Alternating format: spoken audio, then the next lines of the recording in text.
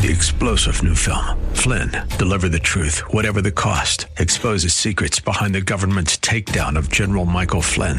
Flynn knew what the intel world had been up to. He ordered the first audit of the use of contractors. This set off alarm bells. He told the truth. He was the most dangerous person for Donald Trump to hire. They had to get rid of Flynn. Flynn, deliver the truth, whatever the cost. Available now. Watch it today. Go to salemnow.com. salemnow.com. Submit your faith story or prayer request today at jennifer-jackson.org. You're listening to Simply for Women. Oh, yes, you are. And I just love great guests, don't you? It's so exciting because we want to encourage one another. The whole point of this guest segment is that we want to keep growing together. And when we hear other people's stories, it inspires us. It motivates us to keep going. So welcome back to the show, Dr. Deepa Halaharvi. Thank you so much for having me here.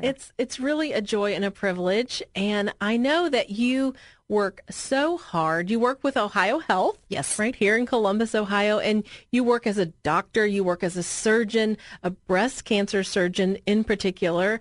And just you're so knowledgeable about women and about women's health and some of our greatest fears and all of those things. So we want to talk about health today. How could you help us to be healthier? What do we need to be doing? Yes. Or maybe even some warning signs. Do we need to be looking out for this? Yeah. You know, women, we're not very good about taking care of ourselves, right? We're good about taking care of our husbands and kids and family members. And I see this all the time. And most often I see women who come in with breast cancer diagnosis. They missed 1 or 2 mammograms because they've been busy taking care of a sick husband or a mother. And that's just a very common story. So, and I always say, you have to take care of yourself in order to be able to take care of your family. So good. And it's not being selfish at all. And I have a daughter, and I tell her that, you know, she was at a spring break, and, you know, our kids think that we drop everything and go to their rescue, right? So she called me. I was getting my facial, and she's like, "Mom, it's my spring break, and you're not home," you know. And so I had to tell her, you know, it's my week off too. So I'm trying to do some things for myself, and I think that's very important to tell our kids that you take care of ourselves in order to take care of others. Some things women can do, obviously. You know, I've worked with breast cancer patients. I also take care of benign breast disease patients. Okay. We want to make sure we are checking ourselves, you know, breast, examining ourselves once a month. Okay. If a woman is premenopausal, still having periods, a week after periods, once a month. If a woman is postmenopausal, the same time every month, just so that you don't forget checking your breast. And what you're looking for is any lumps that feels like masses. Rocks is what I say, usually like back of your knuckle, which feels pretty hard. And nipple discharge that's bloody or clear is worrisome. Any puckering in the skin or the nipple or redness, those are the things that if you see, you definitely need to go talk to your doctor. Yeah. In terms of getting a mammogram, we recommend women, an average risk women, meaning women who don't have family history of breast cancer, we recommend them getting a mammogram annually once a year, starting at age 40. And it's every year for as long as they're in good health. You know, that's what happened with me. Yes. And everyone had put them on hold for the virus. And I just wasn't afraid of the annual checkup. Yes. And so I was so glad that I hadn't waited. Yes.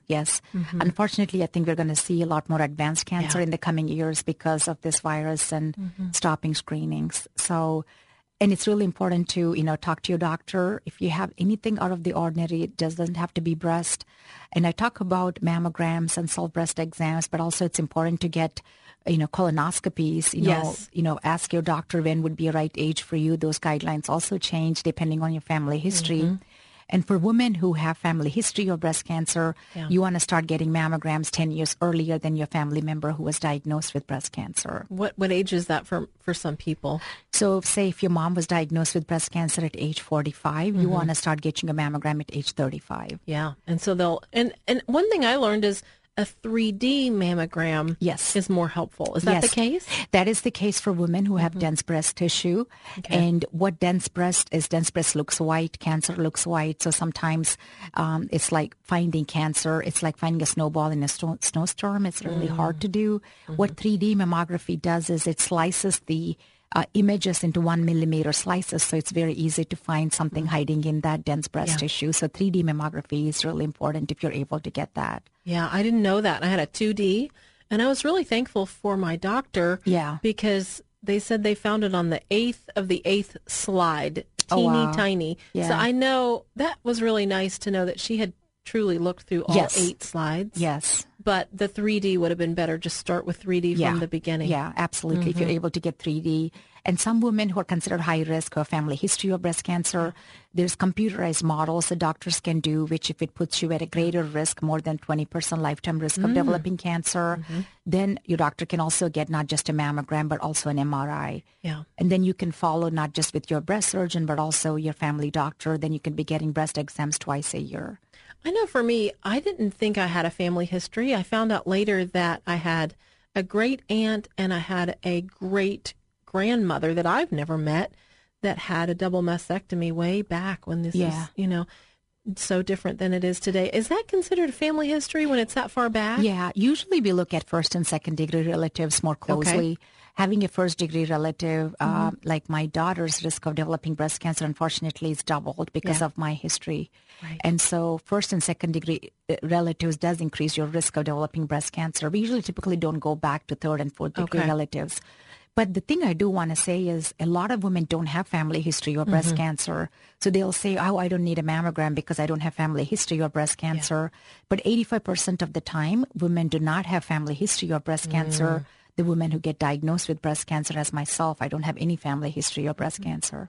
I think a big question that I had was, did I cause this? Did I do something wrong? Is that possible? No. I often see women, I have women who are fit and who are marathon runners and who are trainers, and I eat so healthy, I work out, why did I get it? 1 in 8 women will get diagnosed with breast cancer. In the United States, breast cancer is very common, but gladly and luckily, most of the mammography catches cancer at early stage. So we don't die of breast cancer. Most common cause of death in women is still heart disease. So we still want to take care of ourselves and, make sure we are still working out and keep our heart healthy. But most commonly, women do not have family history of breast cancer. In terms of the risk factors, being a woman is a risk factor. Having periods younger than 13 or having late menopause, not having kids or having kids older than age 30, taking hormone replacement therapy during the time when women go through menopause. If it's more than 5 years, the combination of estrogen, progesterone, studies have shown that can increase your risk of breast cancer.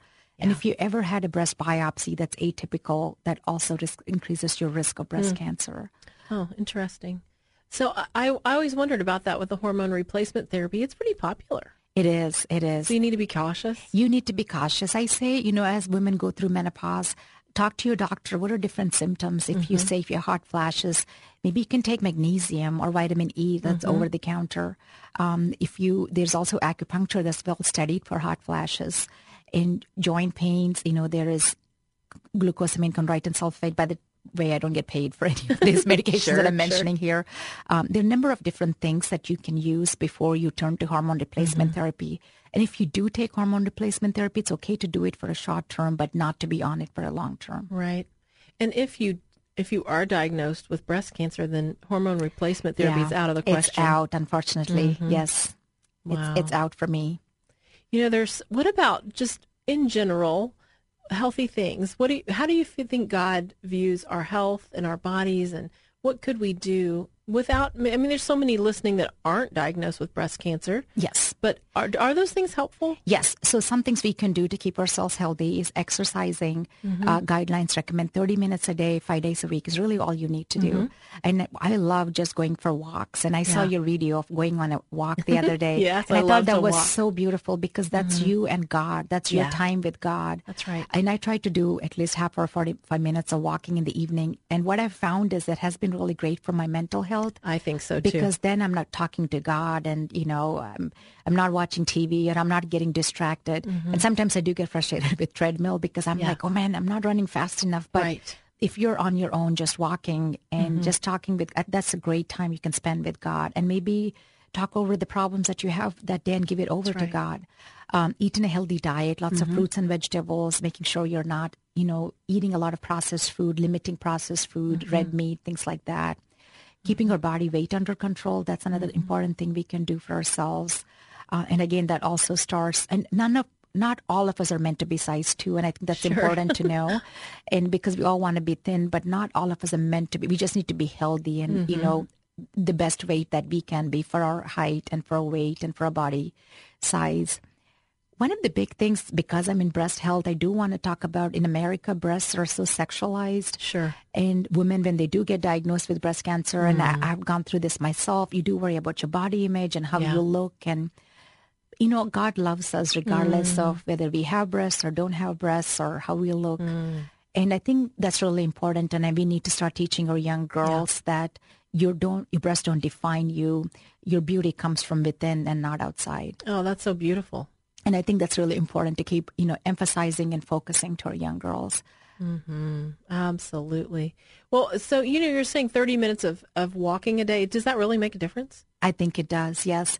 Do you have to walk fast? Is this power walking or? Just to walk enough to maybe get your heart rate up a little bit. It doesn't have to be running marathons. When we hear about exercise, we think, oh my gosh, you need to go run a marathon, but you don't need to. Sometimes the solutions are quite simple. Yes. But I love walking and talking with God. Yes. It is, we are talking a lot about mental health these days. Yes. And it is something that is a great time to just spend with God. And you're going to do 30 minutes doing something else anyway. Yes. So walking is great. Yes. Well, thank you, Dr. Deepa Halaharvi from Ohio Health, breast cancer surgeon and survivor. It's been a privilege to have you with us. And I hope you'll come back again tomorrow because there's so much more to talk about. I have many questions, and I'm looking forward to it. I'm Jennifer Jackson, and you've been listening to Simply for Women.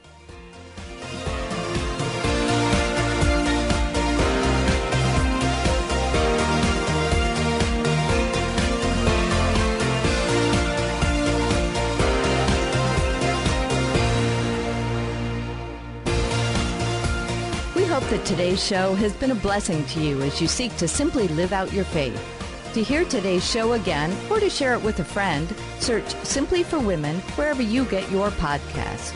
Or visit Jennifer's website at jennifer-jackson.org. That's jennifer-jackson.org.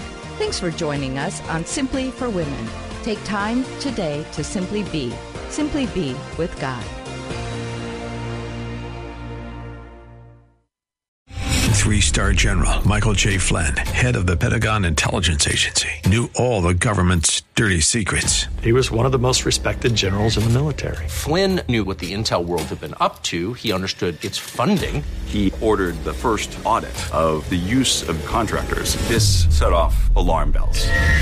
The explosive new documentary, Flynn, Deliver the Truth, Whatever the Cost, uncovers the facts behind this scandal. Flynn told the truth. He was the most dangerous person for Donald Trump to hire. I find out the worst enemy that I'm going to face in my life is right here in America. They took my assessment and they wanted me to change it. And I was like, I'm not changing it. They had to get rid of Flynn.